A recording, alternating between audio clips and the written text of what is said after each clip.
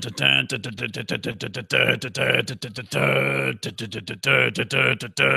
was the Raw theme. That actually sounds like the Raw theme when you do it. Literally, it's what you were just singing. That is nothing. Didn't sound anything like what I was singing. Welcome to Game Life Balance US, the American edition of the Game Life Balance podcast. We're a lifestyle podcast hosted by adult gamers trying to juggle our hobbies with the increasing demands of the real world. Join us each week to catch up on what we've been up to lately, whether it's saving the world from space aliens or learning how to change a diaper. Check out our website for links to connect with us on YouTube, iTunes, Stitcher, and more at GameLifeBalance.us. I'm C.M. Magana from the Strange and Unusual podcast, a proud member of the Gonna Geek Network. Just like the show you're listening to now, the opinions expressed are those of each individual host. Check out all the other podcasts at GonnaGeekNetwork.com and get ready because geekiness begins in 3, 2, 1. Here we go.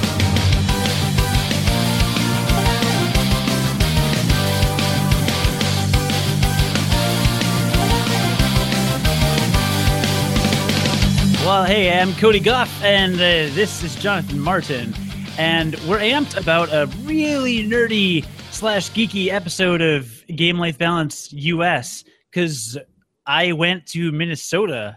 That's where I live. Where you live last weekend, Memorial Day weekend. It was a good weekend for it. It was a weekend for it.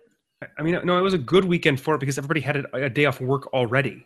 Yeah, that's true. Well, that happened.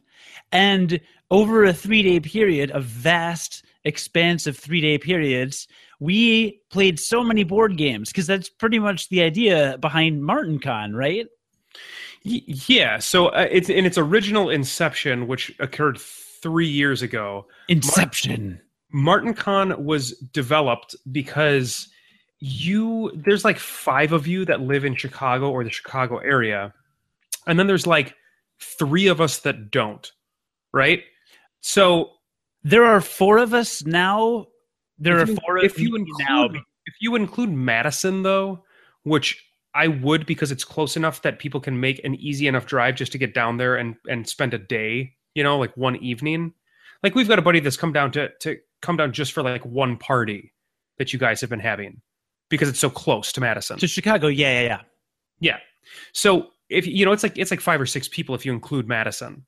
So I always kind of feel left out because it's not a short drive for me. It's like in order for me to go down to Chicago, it's a 6.5 hour, 7-hour drive. I have to I have to commit a chunk of time. I have to commit at least a weekend, typically more than that if I'm going to come down there. So I always feel left out when people are just like coming down for a barbecue or something.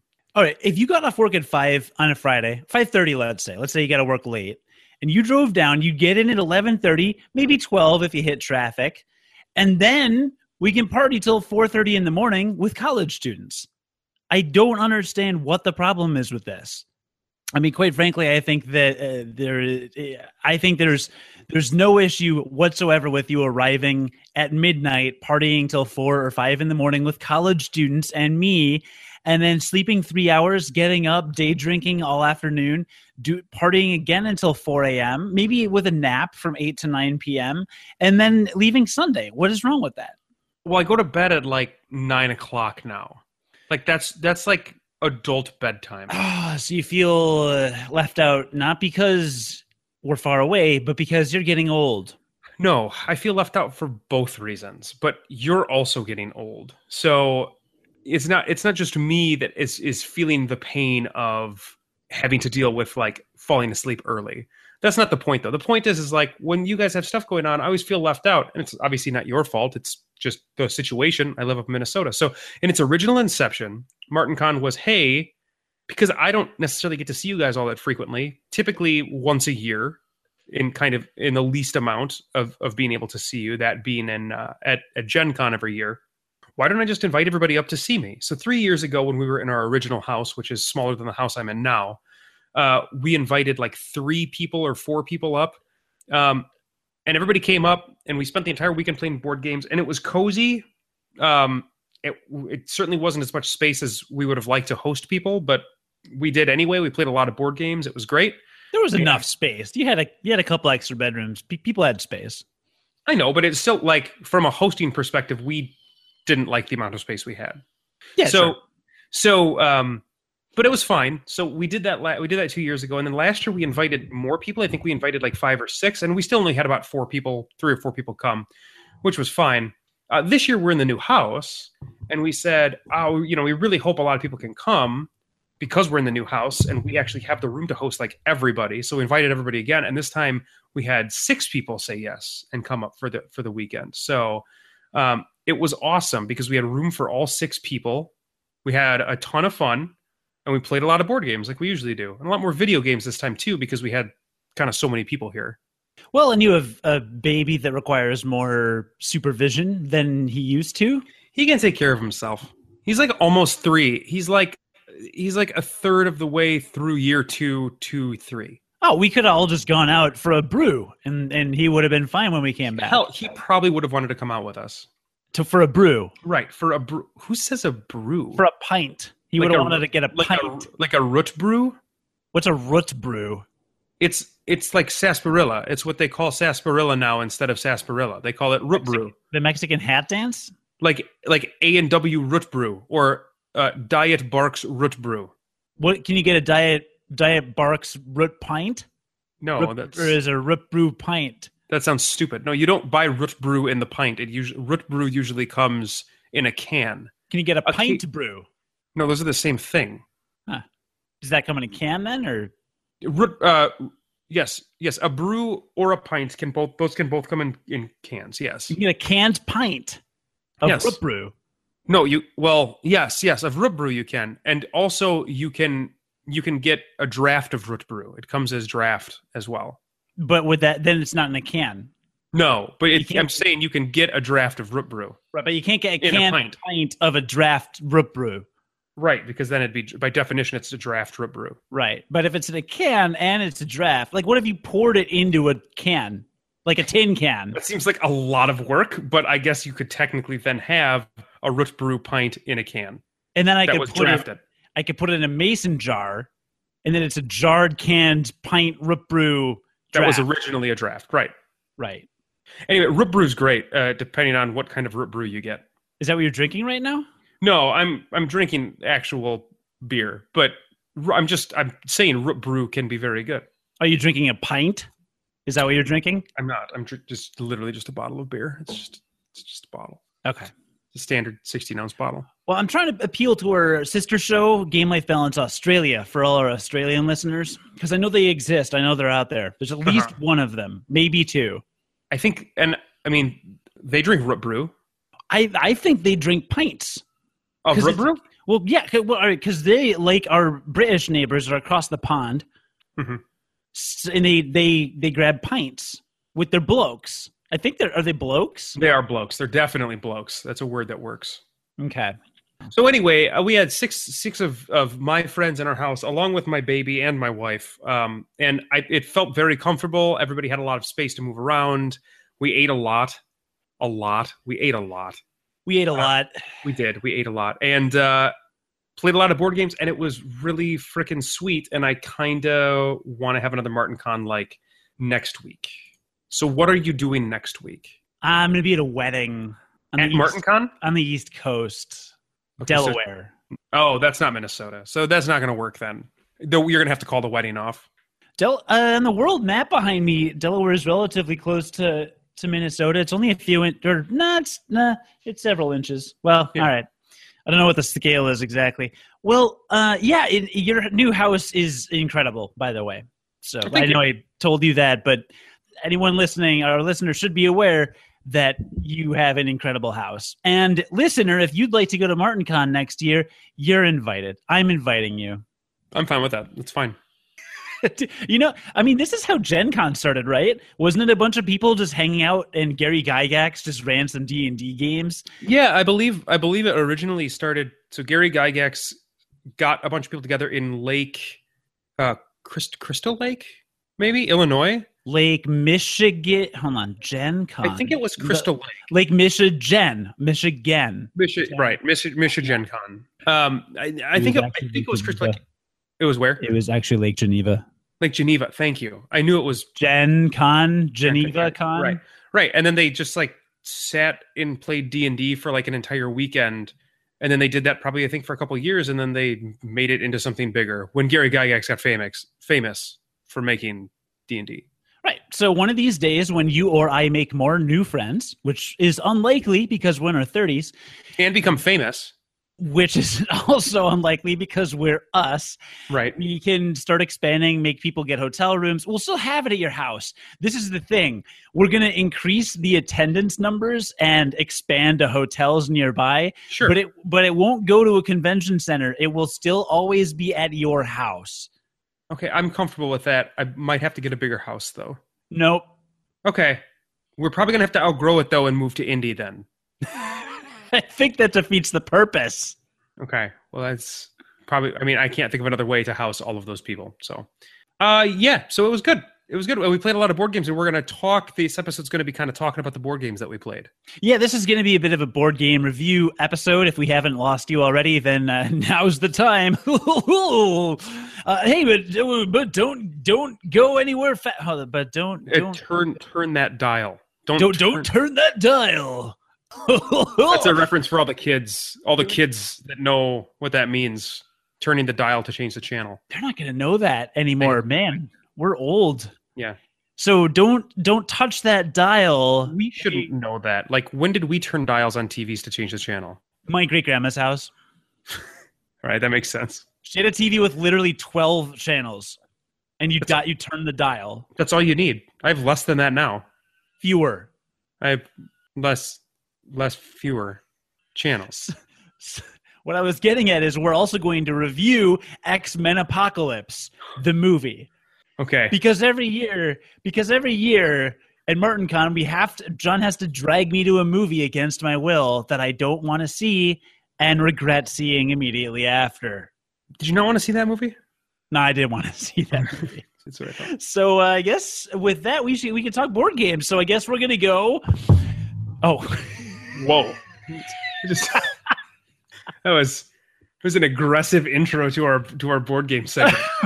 Hold on, back up. Did you just break something? Here's what I meant to do. I meant to swivel my mic directly in front of my webcam, get real close to my webcam, because we do post this on YouTube for those of you listening to the podcast.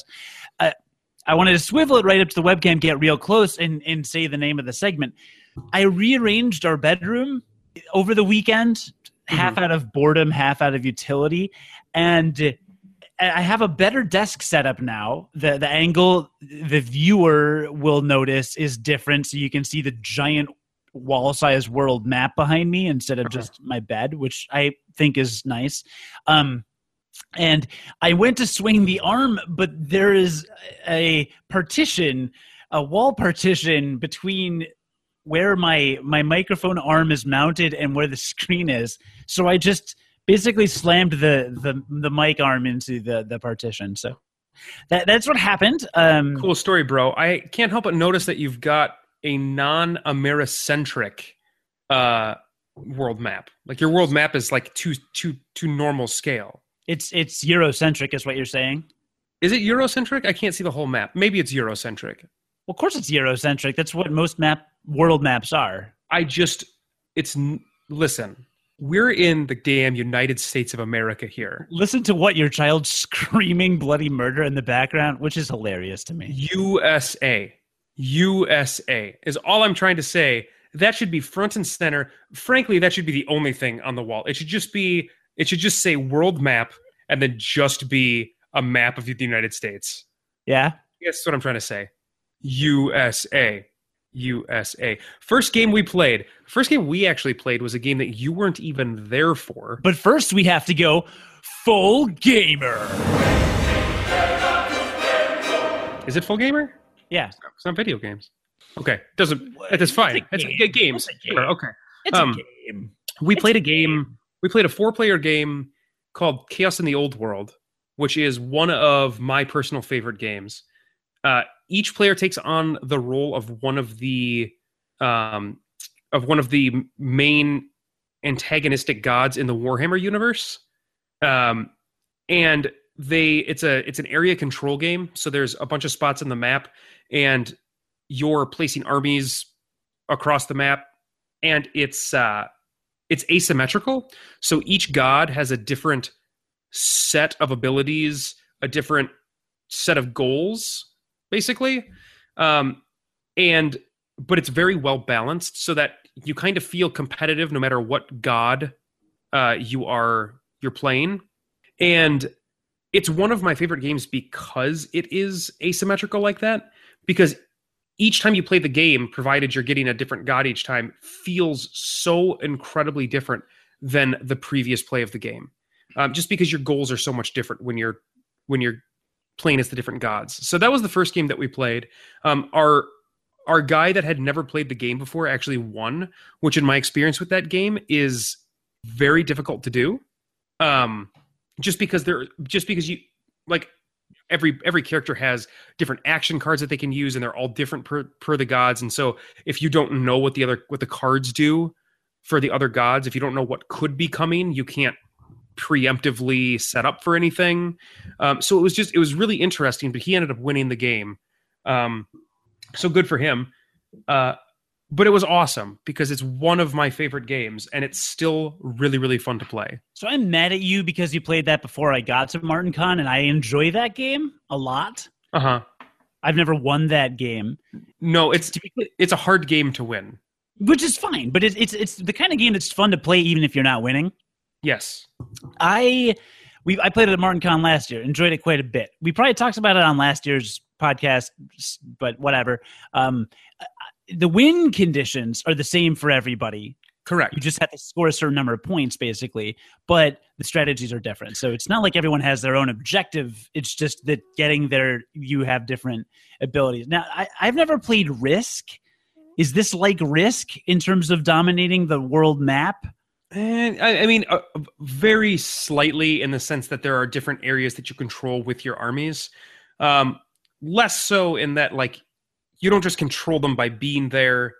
You don't necessarily fight if you coexist in the same area as another player, because only certain units roll battle dice, and like you can exist there after the fight round is over if not everything is dead. So like there's only in the sense that you are moving around a map and controlling different zones. But generally it's much, much different than Risk is. Okay. Do you get more points for Green Hill Zone or Emerald City Zone? What I was going to say, though, was you said the win conditions are the same. One of the ways you can win the game is to advance this dial that gives you upgrades over the course of the game. Oh, right. And while getting to the end of that dial does win the game, each person's dial advancement criteria is different. So how each character advances that dial is completely different. And so while you all need to advance your dial, if you want to take that victory path, the way you get there is totally different. So that's why they feel so different. Yeah, I was going to say something else. Oh, and there's one other little Easter egg for our longtime listeners. Chaos in the Old World, if I'm correct, is where your son's old nickname came from. That's right. That's actually true. We called him, for a while, Nurgle, because who is the plague god in the Warhammer universe.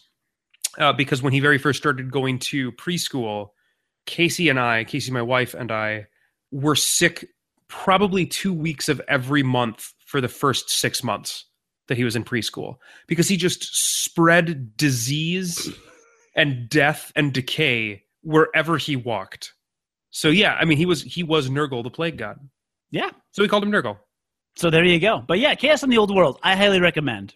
Good game. Yeah, so that was the first. It's one of those games that takes an hour to explain the rules and 2 to 3 hours to play, probably. Yeah, I would also say it's one of those games where the very first time you're playing it, about halfway into the game, you're like, wait a minute, I kind of want to start over, because now I kind of understand how the interplay between everything is, and now I want to like start over now that I think I get it, you know? Yeah, so because we should rank these games, because there were some games that are more casual that we played. So for the casual board game listener, and also length of play. So on a scale of 1 to grizzly bear, this was probably pumpkin pie. Oh, I was going to say it was Doge. Okay, so this game was Doge. So what are we ranking? Like, what are we rating on?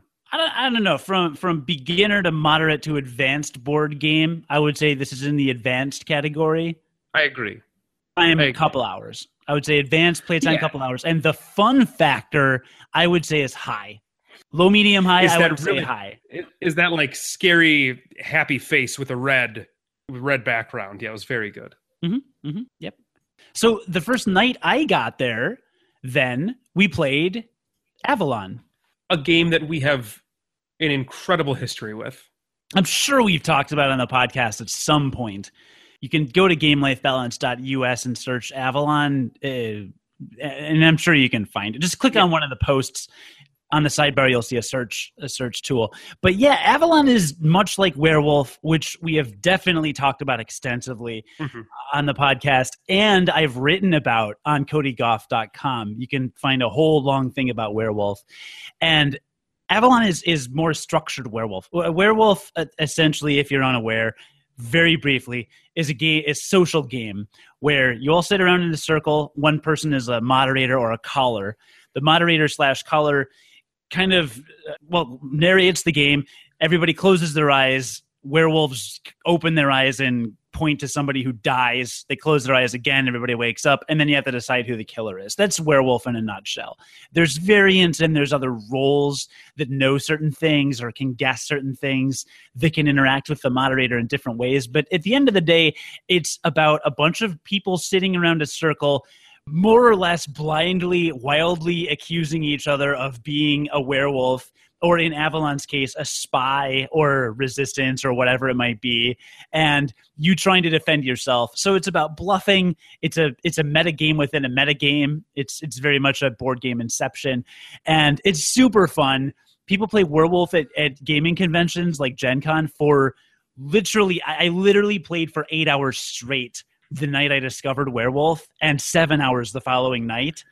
It's ridiculous. I think that first year you didn't sleep those first 2 nights, right? No. I mean, you came back to the room in the morning and slept. I came back at 5 a.m. one night, 6 a.m. the next, and I think 7. I think I just all-nightered it the final night and just slept the way back. So very addictive, especially with friends, but it's fun with strangers too. Avalon's a little bit more structured. The only major difference is that when you're assigned roles, you publicly assign people to go on missions, and then the missions either pass or fail, depending on if there's a spy on it, basically.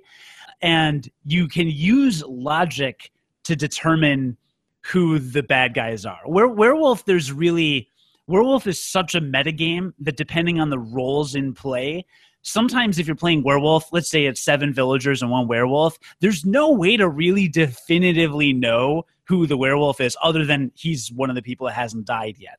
Whereas in Avalon, if it's me, John, and 2 other people, they send me and John on a mission and we throw 2 fail cards. They know that we're both bad guys. That wouldn't happen because John and I are better than that, but just as an example. So that's Avalon in a nutshell, and we played that with several people. Avalon I bought for my girlfriend's family for Christmas, and I played with them over Christmas break, actually, when I spent my first Christmas with their place. And her family actually liked it, which is phenomenal and shocking and awesome and amazing. Which is probably one of the important points about this game, is that in terms of the difficulty level of this game, this is definitely a beginner type game. So Avalon or Resistance, they're both like $10. They're just these little boxes, and it's basically just cards. That's all you get. And they are the perfect board games for people that have a very casual interest in designer board games. They're a great entry point into them. Yeah, extremely accessible. I would say low entry level, very high fun level. It's the kind of game that you can sit around drinking and playing. Sometimes drinking makes you worse at the game. Sometimes I think a lot of times it makes you worse at the game. Also, it's definitely a friendship killer. One of those types of games, because you get done and you're like, I swear to God, I knew you were the spy. You were the spy the whole time. Or somebody screws up and you have to give them hell for that at the end of the game. So there's a lot of fun that is to be had there as well. Yeah. So low point of entry, high fun factor. The length of time can vary wildly. Avalon, not so much. Werewolf, a game with 10 people, can last between 30 minutes and 3 hours, depending on how much you overthink it. Avalon, I'd say an hour tops for even the larger groups. Because what's the limit? 10, I think, Yeah. for Avalon? Yeah. So you're never going to go more than an hour on Avalon. Maybe a hair over if you have a very analytical, kind of obsessive group. But yeah, so that's Avalon. And then we played that until wee hours. Well, then, and I will say, speaking of getting older, I stayed up the latest every night because I went downstairs and played Smash Brothers. That's very impressive. You again had a baby that wakes up at God knows when in the morning, times I'm not even aware exist. So obviously, we're dealing with different situations here. But I stayed up and played Smash Brothers for Wii U with our friend Ryan, passed out. And then the next day, you decided that we would play this game. We played Last Night on Earth, which is a zombie board game where one player or two players take on the role of the zombies. The rest of the players take on the roles of humans. And there are different scenarios. And in like the base scenario, the humans just have to kill like 14 zombies. In the scenario that we were playing, the humans had to find 4 villagers, which are in this deck of cards that the heroes draw from, and then survive till morning. So find 4 villagers and survive till morning. My buddy Will and I were the zombies, and we had experience with the game before. There were 4 of you that were not Will and I, and you were not zombies. You were heroes. I'm not sure how many of you had experience with the game. I feel like some of you did, right? Not me. Okay. You didn't. I think everybody else did. That's actually not true. I don't know who did, but I think other people had played that game before. So it was us two with experience and then everybody else as humans. And so that game has the potential to be really fun, but I learned with this playthrough that it also has the potential to be pretty brutal towards one side or the other. There's quite a bit of luck involved in the game, and you got incredibly unlucky as the heroes at the start of the game, and it pretty much crippled your ability to play the game for the next 3/4 of the game. And just at the very end, you started to make any kind of headway at all, but it was far too late at that point, and the zombies just ended up stomping you. Yeah, I would say this game requires a medium interest in board games and has a low fun factor. I did not enjoy this game whatsoever. I would say that because of the playthrough, it's unfortunate because I've had a lot of fun plays of that game. Like I said, there was just some unfortunate RNG, that's random number generation, basically randomness that occurred at the start of the game that really crippled the hero's ability to do anything. I would say that the fun factor is swingy, if anything. Like it can be really great.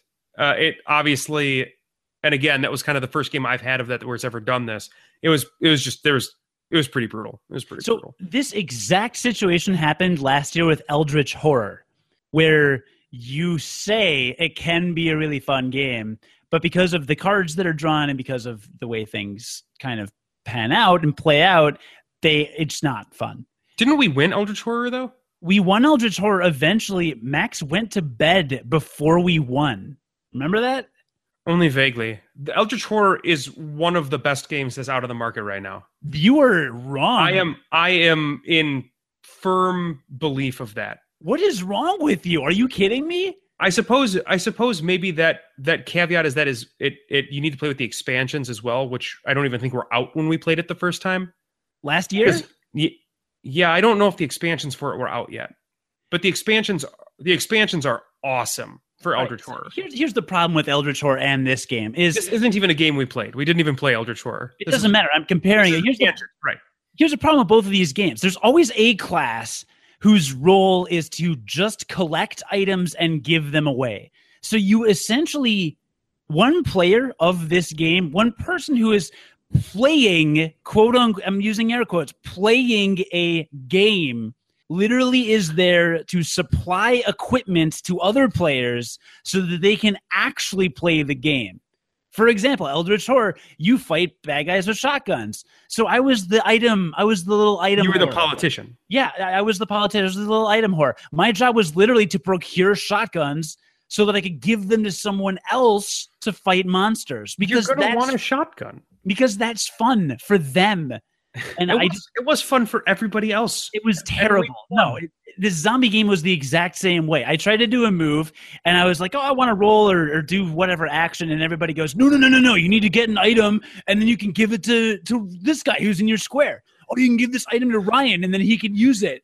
Because then he can have fun playing the game while you sit there and your turn is literally draw a card and hand it to Ryan. That's the problem with both of these games. I dislike Eldritch Horror and I dislike Last Night on Earth. I'm sorry. I don't like games where one role is specifically help other players have fun while you ostensibly do nothing. Now, to be fair, you have only played each of those games once. So I think I would say that from my experience with board games, both of them, Eldritch Horror far more than Last Night on Earth, but both of them deserve another honest chance from you. They really do. All right, well, maybe. I'm saying for a first time gamer. I got a firm maybe. That's all I need. All right. So we played Last Night on Earth. It was great. That's what we just said. For you and Will. And then we played Roll for the Galaxy. Which actually, I didn't play this. I didn't play this once that weekend, and you guys, I think, played it 2 or 3 times. Yeah, we played it. I played it twice. So there's a game called Race for the Galaxy. I intensely dislike that game. I played it once when I was in Madison with our friends Max and Will. I didn't care for Race for the Galaxy in any way. I don't even remember anything about the game other than I disliked it. This is Roll for the Galaxy, which is the version where you roll dice instead of play cards. Basically, they replaced... The very first time I played Race for the Galaxy, I found it, for some reason, and I'm relatively savvy with board games, but for some reason I found it really complicated. Yeah. And that was my biggest problem with Race for the Galaxy the very first time I played it. After I played it a couple times, I really liked it a lot. But for some reason, it just seemed unnecessarily complicated to me when I first played it. Yeah, same here. That's why I probably didn't like it. And I'm not as big of a board gamer as you, but I certainly understand strategy and I understand how to do these things. Yeah. But yeah, so Roll for the Galaxy, I liked a lot better. I did not dislike Roll for the Galaxy. I wasn't good at it, but you essentially roll dice to build parts of a space colony you're colonizing. And once someone has built 12 locations, you kind of win the game. My only problem with this game is that there's, from what I could tell, more or less, there's not really any way to mess up another player. So part of the strategy of board games, and this will play into Citadels, which we'll talk about later. Part of what's fun about board games, really well-crafted board games, is that if one player is really far ahead, then rather than spend your entire turn getting yourself more points, you can dedicate some of your turn to reducing the winner's points, which then pulls you closer to victory by ostensibly blocking someone else's victory. My problem with the Roll for the Galaxy was there wasn't much, if any, opportunity to block other players' progress. So there were 2 or 3 turns away from, I'm looking at Will's pieces and I'm like, well, Will is going to win. Clearly, he is ahead. And there was nothing I could do about it. And that, I thought, took away from it a little bit. I would still, though, say moderate difficulty, and I would still say moderate fun.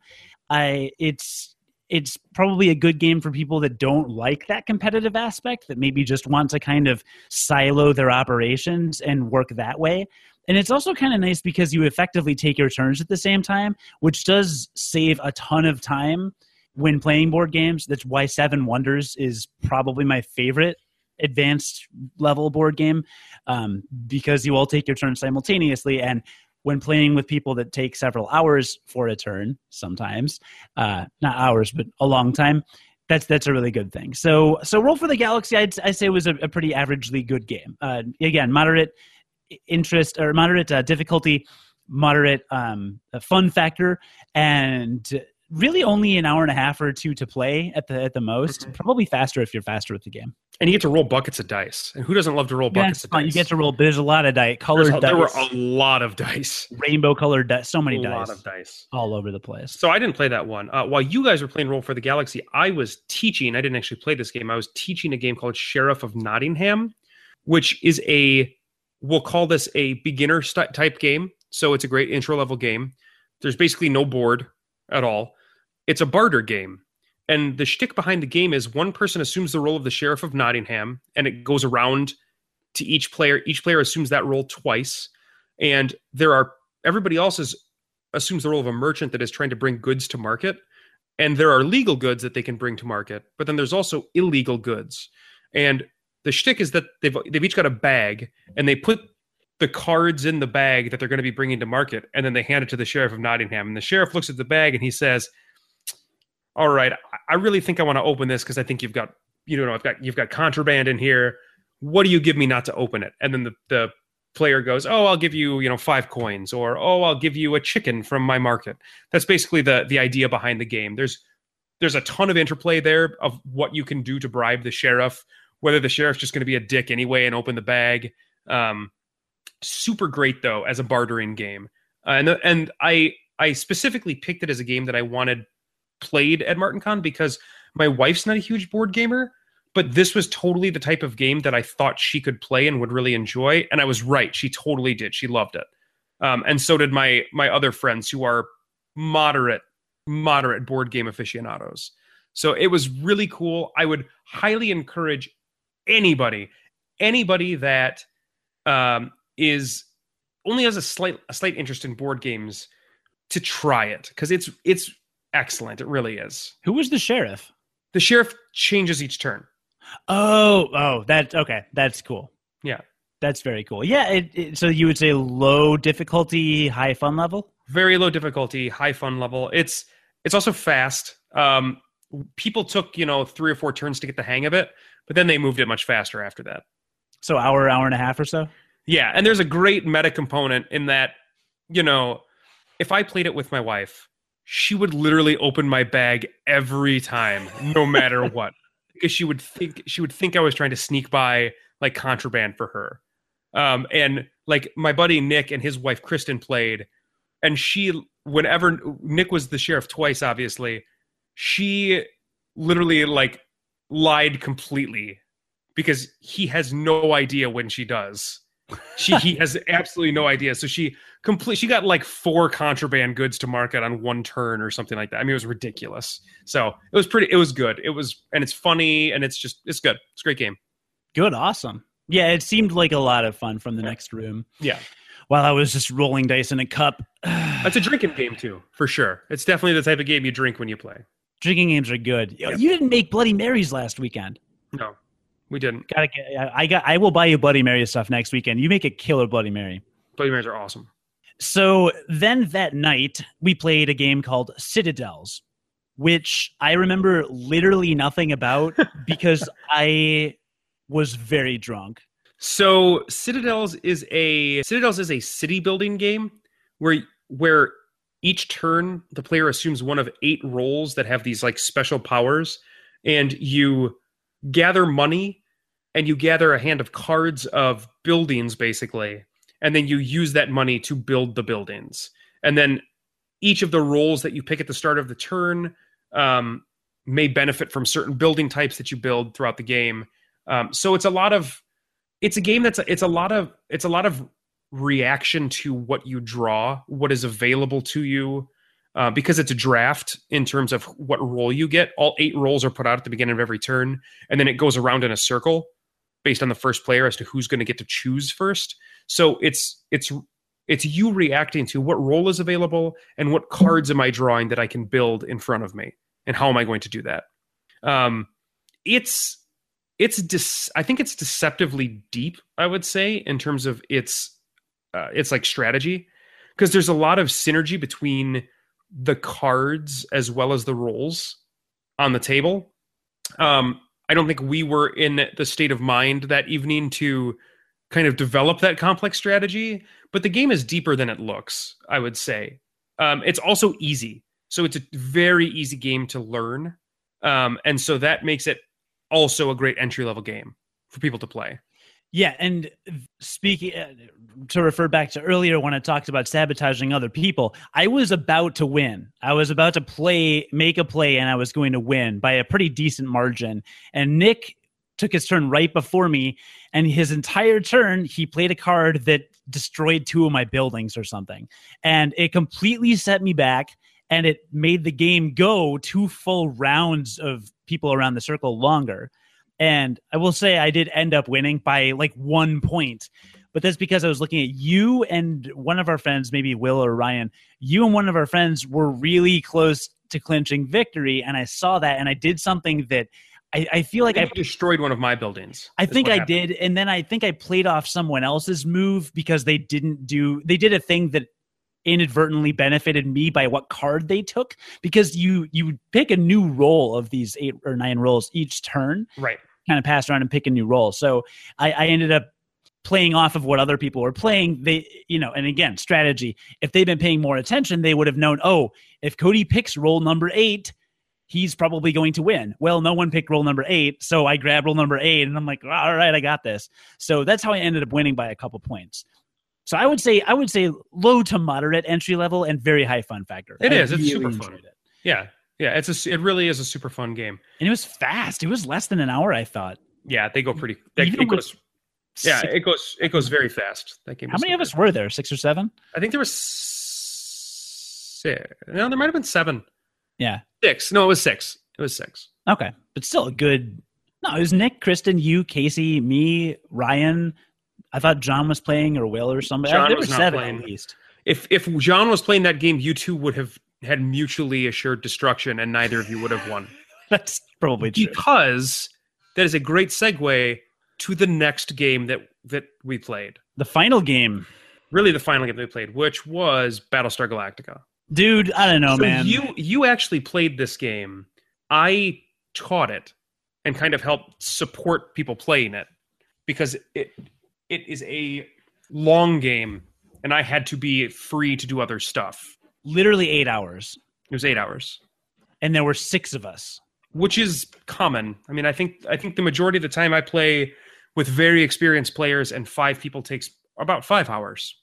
So Battlestar Galactica is an extremely complicated board game. Yes. I would put the difficulty level higher than any game we've mentioned, including Chaos in the Old World.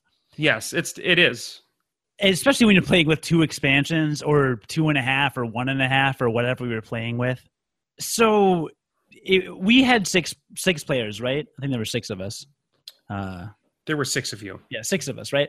So it's a fun game. If you're not familiar with Battlestar Galactica, the TV show, basically there's humans. They built Cylons, which is a robot, many years ago. Cylons flew away into space, came back centuries later, whatever, killed all the humans except for a small group of survivors. And then the humans have to escape to Earth. The promised land, get away from the Cylons and hide on their new home planet.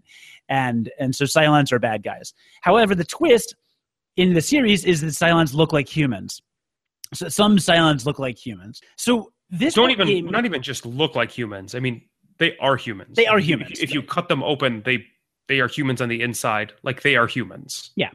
So the idea of this game is you're all humans, and you are trying to escape Cylon fleets and jump to this promised land. The twist is that at the beginning of the game, you're dealt roll cards, and your role will probably be human, but you may be a Cylon, and these are kept secret. So there's automatically intrigue, kind of like in Werewolf or Avalon. Then halfway into the game, after your ship has jumped a few times, you deal out more roll cards, and of the deck, there's 12 cards. There's 12 cards. There were 6 of us. I mean, it depends on the number of people. However many people. But essentially, there's a very high chance that 2 of you will become Cylons, or that 2 Cylon cards will be dealt out. Maybe I was a Cylon at the beginning of the game, and then halfway through, when they deal out the next roll cards, I get the second Cylon card. And there's a point in the game where I can actually reveal myself as a Cylon, hand my other card to someone, no matter what it is, human, Cylon, whatever, and then they become a Cylon. Or they don't, because I was just giving them a human card. So there is a level of intrigue. There's a level of who's the bad guy? Is there a bad guy? Is there a spy? And that theoretically is really fun and really good. I don't know, man. I don't know how I feel about this game. It should be a really fun game, but it ends up not always being that. And I think maybe part of it is because it's so complicated that you always end up with some people that take forever on their turn. You always do. It's automatic. And So in this particular game, there were actually no Cylons the first round. I was dealt a Cylon card the second round, and my friend John, not you, John, but other John, Russian John, actually. Russian John and I were each dealt Cylon cards. I didn't know that. No, and you would have no way of knowing. Yeah, we didn't know each other were Cylons. So I made a play in the game that revealed my Cylon card. And everybody's like, oh, why'd you reveal your Cylon card? You shouldn't have done that. Everybody knows, ha ha, a terrible play. And I go, well, because I have 2 Cylon cards, and I have to reveal myself so I can give one to somebody so I have an ally in this game. Sound logic, sound strategy, right? Because I didn't have another Cylon card. I had a human card. My strategy was, if I give it to this person, everybody will think they're a Cylon. Right. They'll throw them in the brig, then they're down a player. This is a good play. Right. And your pure hatred for John Simon forced you to give that other card to John Simon. Yeah. Not knowing that he was in fact already your Cylon partner. Yeah, so that was terrible. So it was the worst luck. It was just awful, awful luck. And then there was really nothing I could do to prevent the humans from doing whatever. I think there's an element in a lot of these very complicated board games to where if one player is very seasoned and very experienced, that player ends up kind of telling everyone what to do and kind of playing as the entire good guy team. That can definitely happen. I think that often happens, especially when we're playing games with Max, who knows these games really well, and he's fun to play with, but it's unavoidable, right? Like if I'm experienced and I know the rules and I know how to win, I'm going to advise my teammates on how to win. It makes sense. But Max is so knowledgeable of the rules and so familiar with these games that it then almost becomes him versus the adversity, or him and Will maybe.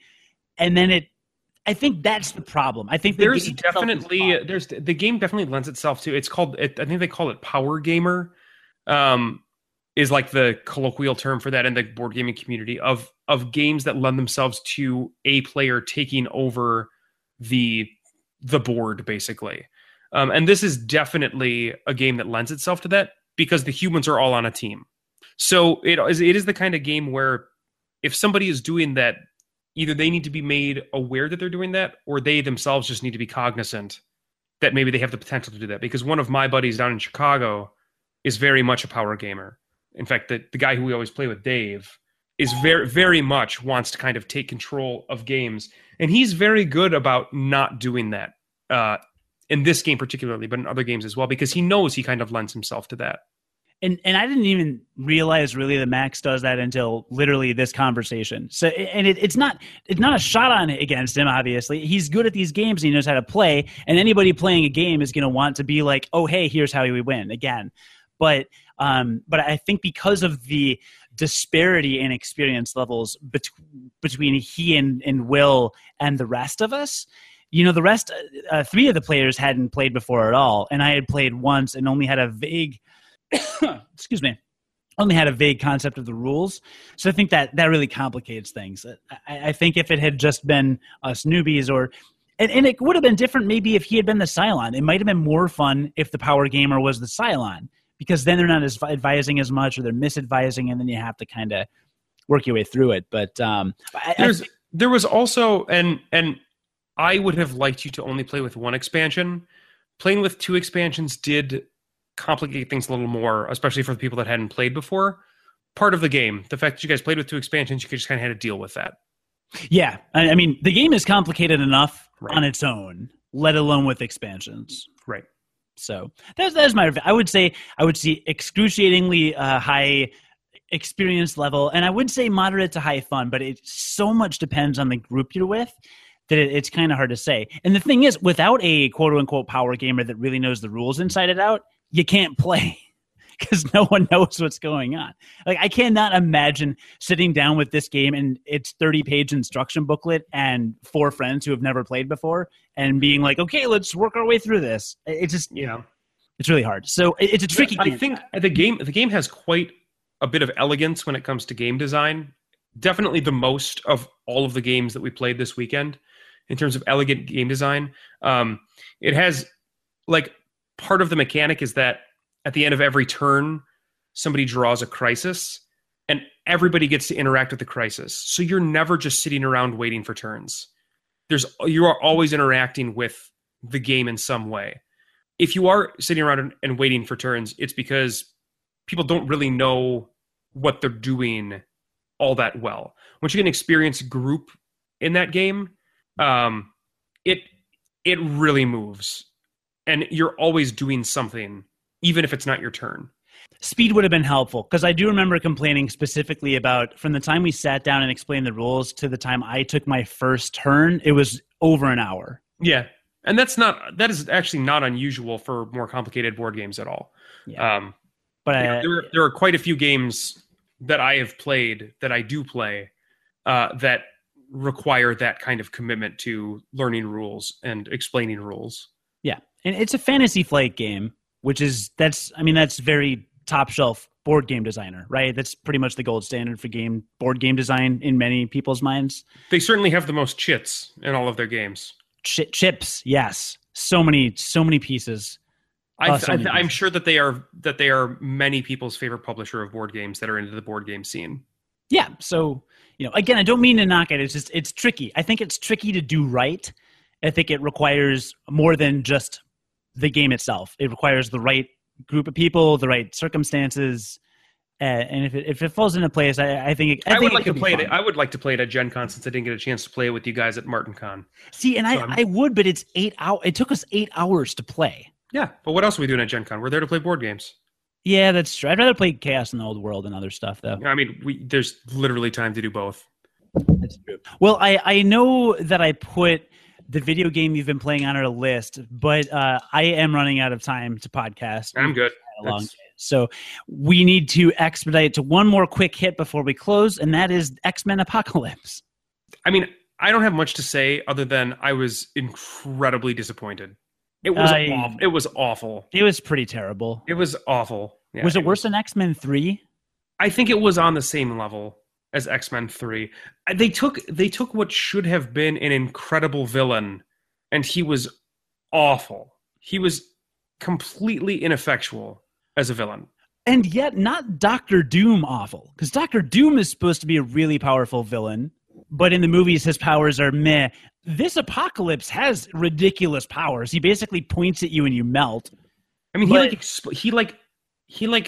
was able to make Magneto turn a city upside down.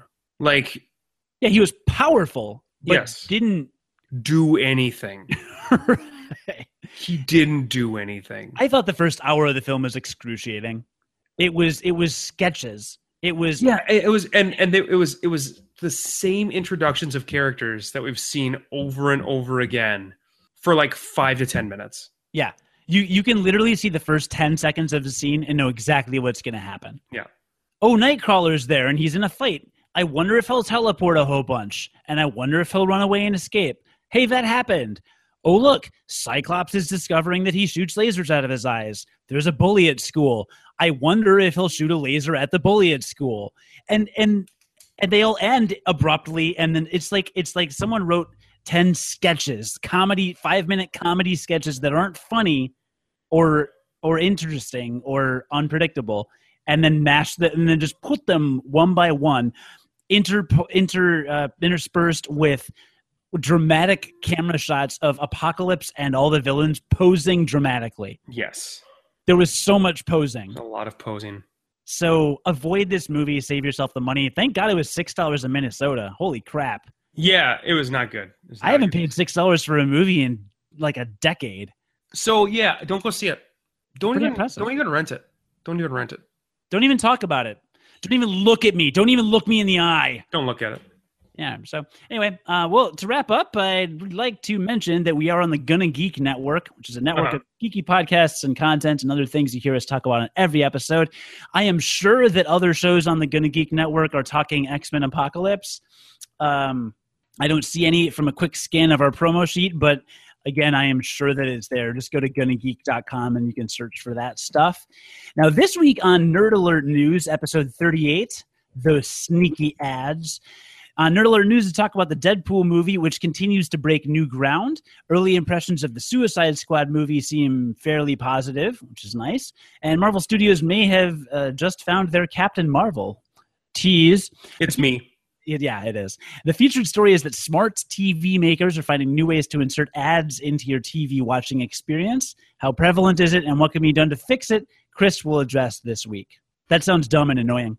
Not the podcast, but ads and smart TVs. And this week on Tyrion's Landing, episode 104, Blood of My Blood, this week Jeannie and Nikki are Rachel free, and it shows. They discuss the repercussions after the events from... I don't know what that word is, but after the events from the last episode, there was a lot of setup for the last half of the season, and Jeannie and Nikki speculate on what it all means. And I'm excited to catch up. I am now on season 3 with my girlfriend. So My wife and I tried to watch Jessica Jones. Oh, yeah. Got about 5 episodes in. I didn't love it. Yeah? Yeah, we really didn't. So we were Why not? stopping. I think we both kind of found her character kind of annoying. She's a bit more abrasive than I think she needs to be. I get that she's the kind of... But it's just like her reaction to stuff is so... It's just so... I don't know. Like, there's no complexity at all to her character in both of our opinions. Yeah. Like, the way she reacts is like so rote to that type of like tortured female character that it just wasn't interesting to us.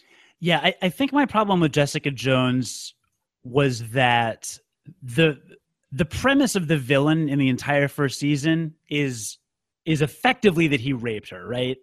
That it's an abuse relationship. Yes. And I think that that's an extremely complicated and difficult subject to tackle.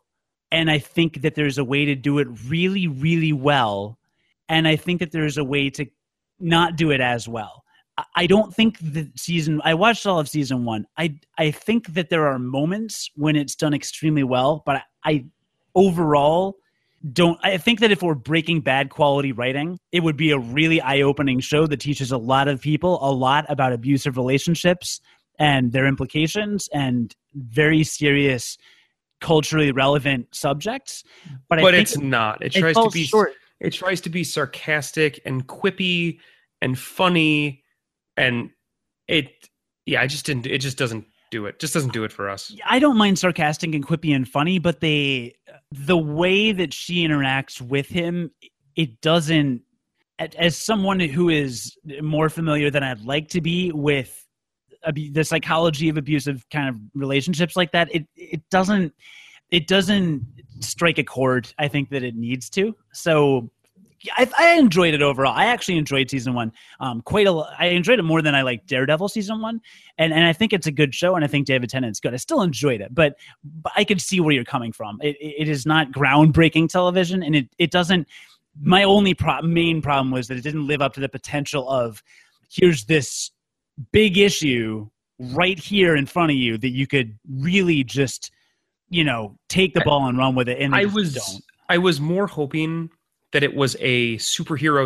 It was a superhero show that was not going to be written like a superhero show, and I was disappointed because it was still written like a superhero show. I think that was. What do you mean, like a superhero show?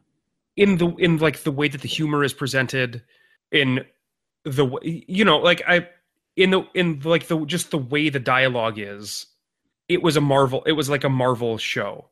Like Marvel movies, right? Like Marvel movies and shows. They're like all relatively the same to me. It's why like I'm burned out on them. It's because they all are like effectively the same in terms of like story structure, but mostly it's like the dialogue. Like there's a lot of sarcastic quippiness in every single Marvel movie and show. It's very Joss Whedon. Yeah, I agree. But you should still see the Avengers because it was, or Captain America: Civil War because it was awesome. No, and I'm sure it is, and I want to, but I'm getting fatigued. I'm getting fatigued by that writing, and this show kind of was promised to be kind of a more darker take on stuff, and it ended up not being that. And like you said, for a subject matter that, like, it's like a subject matter that maybe should be taken more seriously. Yeah. And that's interesting you say that, because Daredevil is a very, I think I've been told by many members of the Gonna Geek Network, we've had conversations, and they say Jessica Jones gets really dark, goes to dark places. I thought Daredevil was darker overall. Just because the villain in Jessica Jones, who is played by David Tennant and has his kind of flippant British attitude, just because he does some really awful things doesn't make it dark. It's the way in which you do something. When you're flippant about it, and he's essentially got the mind of an infant. He doesn't register guilt. He doesn't register not having power over everything. No, he's a sociopath. He's a sociopath. When you have a sociopath, that's different than the Kingpin in Daredevil, who is an exceptional villain who knows exactly what he's doing. And he's very calculated, and he feels that the sacrifices he makes, the lives he takes, are worth what he's building towards. So I thought the opposite of what everybody else thinks, but that's pretty much me and the Gonna Geek Network in a nutshell. And that was my disappointment with Jessica Jones, was that like I was pumped to start it because of all of the great things I'd heard about it, and then just fell flat for me. Yeah. Well, check out a couple episodes of Daredevil. Maybe you'll like it. Sounds good to me. I will just finish up then by saying thank you, everybody, for listening to the Game Life Balance US podcast, the American edition of the Game Life Balance podcast. Please like, share, and subscribe if you enjoyed this episode, and leave us a review if you really want to make our day. You can find us on the Gonna Geek Network at gonnageek.com, or on the official podcast network of Chicago's WGN Radio at WGNplus.com. Learn more about Game Life Balance, including contact information and links to our sister show in Australia at gamelifebalance.us. And remember, we're bi-weekly now. Game Life Balance Australia is also bi-weekly. So you can now listen to both Game Life Balance editions globally and have a podcast to listen to every week. There are new episodes out. It is hilarious as always. I enjoy them. I have dreams about them. I'm watching you in your sleep. If you're watching me, then if you're watching Rob, then you're watching me. That's weird. Podcastception. Doo-doo.